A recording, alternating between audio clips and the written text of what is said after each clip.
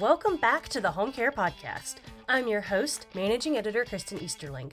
Each month, I'll bring you fresh interviews with home care experts and providers just like you, with the goal of helping you run your business better. Today is another great chat, so let's dive in. The Centers for Medicare and Medicaid Services requires accreditation for Medicare participating home medical equipment and home health providers. Sandra Canally is the founder and CEO of the Compliance Team, a nationally recognized healthcare accreditation organization that is CMS deemed for multiple areas of your business. She joins the podcast today to talk about the accreditation process and some of the exciting things happening for the organization. Hi, Sandra. How are you today? I'm great. How about you? I'm doing so well. So for providers who may be new to the accreditation process, can you give an overview of how it works and why it matters? Well, I'd have to go back several years, but accreditation, the way it used to be, was always known as difficult and costly. Okay. So when the compliance team entered the field, and we're talking about introducing our program in 1998. So it was prior to the implementation of the Medicare Modernization Act. There were a few accreditors that were actively accrediting providers back then before the mandate. So it's so important to concentrate on keeping your standards simplified, as well as redefining the process, which is what we did. Okay. There are differences among the accreditors with how they organize their standards and how their process is when a provider signs up.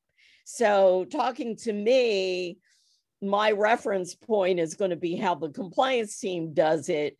And although all of us are CMS approved, we have our proprietary ways of doing things.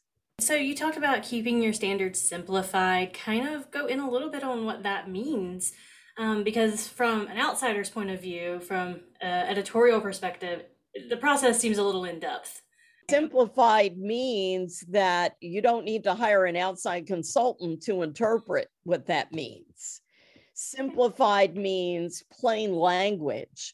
One of the things that we did early on is create standards that were based on day-to-day operations. So you would have sections of the manual with administration, human resources, equipment management, things like that, that made sense to the provider.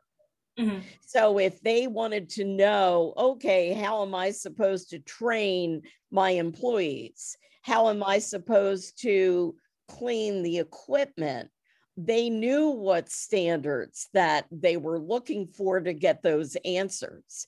And basically, they utilized accreditation standards to set up their businesses.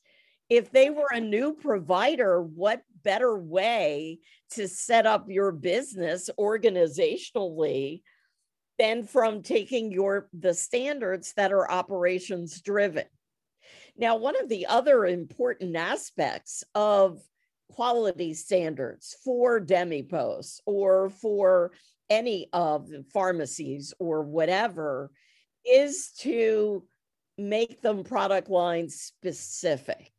Okay. Now, if you recall, when CMS introduced their standards, they had addendums for respiratory, for complex rehab, and for O&P over and above the basic standards.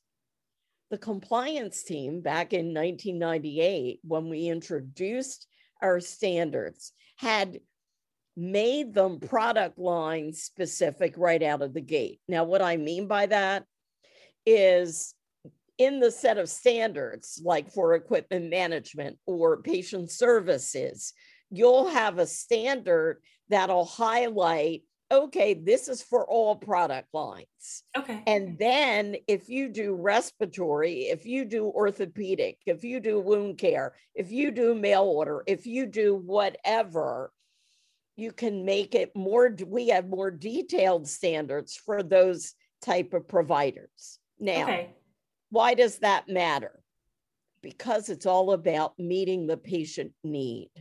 Okay, yeah. And Mrs. McGillicuddy that's getting oxygen has a greater need from her provider than Mr. Jones that has the manual wheelchair or maybe a walker or a cane. So you can't just have one set of standards that lump everything together and not give that detailed information to the provider as to this is exactly how you need to treat Mrs. McGillicuddy who's on oxygen. Does that make sense? That makes perfect sense. Yeah, I know that the compliance team has a bunch of different programs, but it never really clicked in my head, at least, that to go above and beyond just the basic CMS standards would help with patient care and serving those patients. Absolutely. And the importance of not only the simplification so that anybody in the organization can pick up the set of standards that were free. We've always given them free to anybody that wanted them because healthcare standards should be free. And, they could then, pick them up, give them to their warehouse staff and say, look at these as to what you need to do to manage your equipment. So the other thing that's very important in choosing an accreditor is what the process is going to be, all right? Not all accreditors treat that the same. You could call the compliance team as an accreditor and ask us our process. And we would tell you that we're going to help you every step of the way. Now, what that means is we assign them an advisor to do a series of upfront training calls, reviewing each and every standard. So they have that better understanding of what they need to implement into their organization. Asking them, okay, how are you dealing with this now? Are you dealing with this now? Or maybe not. Maybe they're a brand new provider. And this is really helping them gauge their progress, put their roadmap together as to how they're going to put in place all of these standards. Now, when that provider is finished the call series with our advisor, during that time, they get self-assessment checklists to gauge their progress for all the standards. When they're done that process, then they sign a paper that says, okay, I've implemented everything. And another advisor goes on site to verify and validate that they have, in fact, met the standards. It's very important to have that arm's length difference between who is training them, so to speak, educating from afar, reviewing standards, reviewing operational questions, and the actual review of the provider on site. You're working with providers who come in, they meet with your advisor. Do you ever run into this attitude of, I don't need to worry about this. This is just something nice to have. And is there more the industry could be doing to combat that attitude? Well, number one, if they choose to bill Medicare Part B, they do, in fact, have to worry about it. But because it's required, they're not going to be able to bill Medicare for DMEPOS without going through one of the accreditation organizations and being successful. Now, I will add that there's certainly a growth in non-Medicare businesses, whether it be just retail or mail order or whatever, but a lot of private pay really requires accreditation as well. So they need to be careful when they're dismissing accreditation as they don't need it. Now, the other thing is outside of, billing and payer driven is the fact that accreditation hands down improves your business because a third party coming in is there to verify and validate that you meet these standards and that we're validating their quality. They may say to this payer or referral source that they're really good at what they do. Well, now they have a third party validating that, which holds a lot more weight.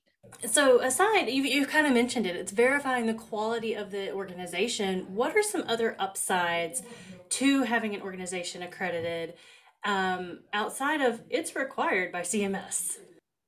Well, certainly, working with the patients and, improving satisfaction from your patient, because if you go back to standards, we require, follow-up with your patient. And as a requirement, the patient, and you're going to get more orders from Dr. Jones, who is Mrs. McGillicuddy's doctor, because you're better managing their patient. That's a direct result of that third party validation. The other thing is we identify areas in need of improvement within the organization. And that is of great value. As a business owner, you need to, because you're in the weeds every day, you may not notice that something has gone a little off track. You have an accreditor come in to evaluate every part of your organization, talking to your people, evaluating your people when they're doing home deliveries is really key and very beneficial to the business and to the business owner. Yeah, I don't know how many business owners out there after, the first few years ride around with their delivery people. So that I can definitely see the benefit in that. Well, and suppose they have a few delivery people. There may be a difference between John and Joe and their delivery of care, their documentation with what needed to be done and what was done, and maybe they forgot to check all the boxes. Right. Yeah, that's fair. And if Joe is messing up but John's doing a great job, you need to know that. Exactly. And, certainly patient satisfaction is key. One of the things the compliance team does is offer a patient satisfaction portal to all of our customers so that, at any given time when they survey their patient, it could be via phone call, it could be via text or email, it's going to go directly into our portal where we here at the compliance team aggregate the data, and they're able then to see their reports. On the DemiPost side with the surveys, they're able to put in Joe the technician or Mary or whoever, as well as make it product specific. Okay. So these are the surveys for all the oxygen patients. These are the surveys for anybody that got the power wheelchair, and how the satisfaction differs between the two because it's directly related to the training that the tech got and what they did with education of the patient. Okay. That's cool. That's a really neat feature. And I feel like, and that feedback is probably valuable for the provider as much as it is for you and your team doing the compliance surveys. Absolutely, because it shows patterns that maybe this tech over that tech is in need of further training. Right. Okay. So you have the patient satisfaction portal. You can point out training deficiencies. What are some of the barriers you see to completing accreditation? What do providers struggle with, and how do they do better? Okay, so again, I'm going to go back to the basics. Okay, I love the basics. If the standards are not written in plain language and they don't even understand what they mean, Okay, so you've got a barrier right there that you've got to overcome. And that's where you get into, oh, then I need to hire somebody else to bring in to show me. There are accreditors that the standards are written sort of obtusely. So one really doesn't, especially a new provider entering the industry, looks at it and goes, I really don't understand what this means. Right. Yeah. You know, the other need is, again, in giving them the help, the training, the education, but also we provide templates of policies and forms. Okay. And so they don't have to start from scratch. Now they need to adapt it to what their organization is doing, because you know, if we go in and we're there to evaluate and we see, okay, there's our template and you haven't done anything with it, with putting your name on it and who approved it and the date it was approved, and that it matches up with the process that you're actually performing, then they're not going to get credit for that policy, because it needs to be theirs, not just a template that they took off the shelf. But it is beneficial. Again, I'll go back to understanding not only the standards, but operationally. So does this standard even match your business model? We look at it from the provider perspective where, okay, explain to me your business model, how you're delivering this care. Because some of these standards, if they're doing mail order, well, then we're not evaluating the home environment. We're not doing certain things with the delivery vehicle because it's going another route. You need to make sure that whoever you go with as an accreditor is adaptable and able to look at your business model with their standards and do it correctly, so that you're not being scored for something that you don't do it that way. So it's important. It's all about the provider. It's not about us. It's about the provider. Just to kind of restate what you said, if a provider does drop shipping and mail order, they don't really have a warehouse that they put product on a truck and send it to the patient. It's a different process and a different form for them versus, you know, that person who is shipping the oxygen concentrator out on a truck. Well, exactly. And don't misunderstand, there are many different models. Okay. So just because they're mail order doesn't mean that they don't have the equipment in their warehouse. It may mean that they're not doing the actual delivery. Maybe they contract out the delivery to another firm. So there's not one way of doing things. There's many different, and certainly I know you were interested in how the pandemic impacted DemiPost and home care and accreditation. Yeah. It impacted us a lot. But once again, what we did very quickly was turn our inspection, if you want to call it that, into a real-time remote process. So we were able to do Zoom, they were able to upload their policies and their forms so that we could look at those. And then we would do much like we're doing today, except that we would have them, now walk around the warehouse. Okay. Show us this. Okay, you see that wheelchair? Let's see, is that clean or dirty? Where do you have it tagged? How do we know it's clean or dirty? Looking at signs, looking at if it was pharmacy, we'd be pulling out, pull that drug, show us expiration. So we went into pretty good depth for a virtual review that was real time. It wasn't like do a video, walk around and send it to us. We were actually on camera with them, evaluating them. For the Zoom, for the virtual things, did providers appreciate that? I Oh, know, yes. yeah. Yes. Well, because we kept everybody safe.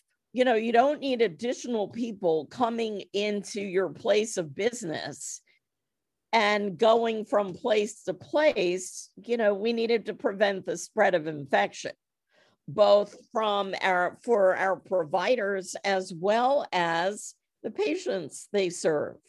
So one of the other things that we did was we did weekly webinars. We Okay. were educating the entire time during the peak, during all the changes, and we would educate the providers on what they needed to do to meet those changes and challenges.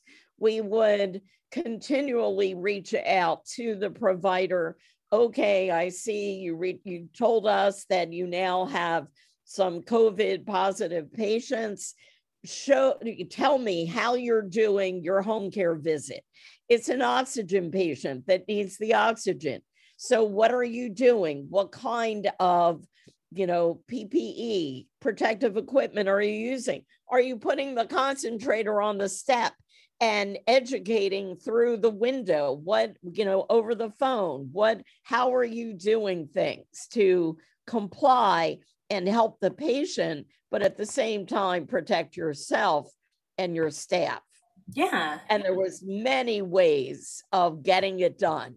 And all our providers got it done, rose to the occasion. One of the things that they did during the pandemic, and we're still in it, just not at that same level, was they did more follow-up. So they were on the phone with the patient much more often than they were before. DME and home health, they're high touch forms of care, but I imagine that frequent follow-up helped patients feel more secure in what they were getting. Absolutely, because when they could reach out to the provider, now maybe the provider wasn't as apt to run right out like they did in the past. They would do a Zoom, or if that wasn't possible, just get the people on the phone. Get the people on the phone, do it the old-fashioned way. And, I had providers that even I got on the phone with and said, okay, what are you dealing with? All right, so, you're in front of Mrs. Jones's house. They're at the window. Call them up, hold up the device, whatever. You can do it. You can do education through the window, Yeah. through there were many different, there were a lot of enclosed porches and, stoops that were used for drop off, where, okay, we can drop off the tanks inside the enclosed porch and then leave and not really go into the patient's airspace. So, a variety of things were done. Yeah. Are things shifting back to normal, if there ever is such a thing? Oh, absolutely. Now, we also were deemed for rural health clinics, and we weren't able to continue with the real-time remote on that side of the fence for a long time. They wanted us out there, which we did. And, now in DemiPost and pharmacy, we're out there for the most part. There still might be, if they're reaccreds and we've had them for a long period of time, the renewal, and, they've just been, exemplary providers Right. for all these years. And maybe they're doing low risk patients, then, we may still do a virtual here and there. But for the most part, or if it's really in the middle of Timbuktu and there aren't any other providers in that area, we may do that. Certainly, one provider comes to mind in Guam. Oh, wow. Okay. So, yes, we're doing a virtual for Guam. Shifting gears just a little bit, are there any policy, legislation, CMS changes that you're keeping an eye on? Is there anything you'd personally like to see from CMS regarding accreditation? No, I see, on the demi-post side of the fence, it's so different than survey insert side. So no, we don't need any changes. It's been this way for, oh goodness. I mean, obviously we did it prior to the Modernization Act, but the original deadline of that act was September 30th, 2009. Okay. And the accreditors were named in 2006. So no, I mean, obviously we all get together on conference calls with CMS on a regular basis, both in demi-post as well as the other, what I refer to as the other side, which is the hospital side. And so we have that ongoing communication that if there is any issue or whatever that needs to be brought to their attention, we're able to do that. And so that's always good that you have that communication link to them if we need it. But we hope we don't need it. So we the compliance team is a strong organization within its own right, and so I don't foresee the need for CMS to come out with policy. Okay. So kind of, unless you have anything else to add, what's next for the compliance team? Well, the one thing that we did not get into is we talked about patient need and certainly accreditation standards relating to that, but also with value-based care, where that's a big deal now. There's the more clinical services that you offer, the greater, it's going to help the patient in terms of patient outcome and so forth. And I think of our respiratory home, which is an offshoot of patient-centered medical home on the primary care side, which were approved by CMS for that. So there seemed to be a need with that high-level clinical respiratory model that then we tend to look at things market-driven, where, okay, this is happening in the industry, we see this increase, and it would be beneficial to the providers, the referral sources, and of course the patient to have more specific standards that relate to these developing models. Now, eventually it would be good if they were able to get higher reimbursement for those things. But right now, even if you look at value-based as bringing additional value to the patient, you're also going to be noticed by that physician, such as the pulmonologist or whatever, that wants to make sure that the respiratory provider that they choose for their patients are going beyond what is the basic. And that's why we come up with the value-based models that we do. Okay, and you mentioned the patient-centered respiratory home, and we have pharmacy home for the pharmacy, as well as clinical disease management, which we just introduced on the pharmacy side, really highlighting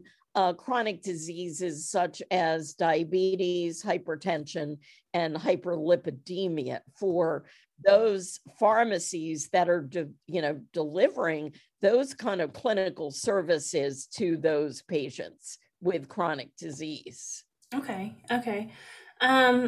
So value-based care is patient-centered care, and that's reflected in the name of your programs. Why is it so important to have that the patient at the center of care? Well, as we talked about, when we created product line specific standards, it's all about meeting the patient need. It goes back to the founding principles of the compliance team, which is that every patient deserves exemplary care. and that it shouldn't be that difficult or costly to achieve that level of care if you focus on what matters. And we here at the compliance team relate that to be safety, honesty, and caring in all of our programs and all of our standards. Because if you as a provider excel in those three things, what else matters? The rest is just minutia. Yeah, I agree completely. Those are all the questions I have for you. Is there anything we missed? Is there anything my listeners need to know? I think that's a wrap right there. That's a good ending. All right. Well, Sandra, thank you so much for joining us today. Your wisdom and knowledge of the industry is always so appreciated. Thanks so much. Appreciate the opportunity. The Home Care Podcast is a production of Home Care Media and Cahaba Media Group. Producers of Home Care Magazine, the Home Care Now newsletter, Home Care Product Watch, and so much more. Visit homecaremag.com for more information. You can find the Home Care Podcast at homecaremag.com/podcast, SoundCloud, Apple Podcast, Spotify, and wherever you get your podcast. Be sure to hit that subscribe button wherever you listen.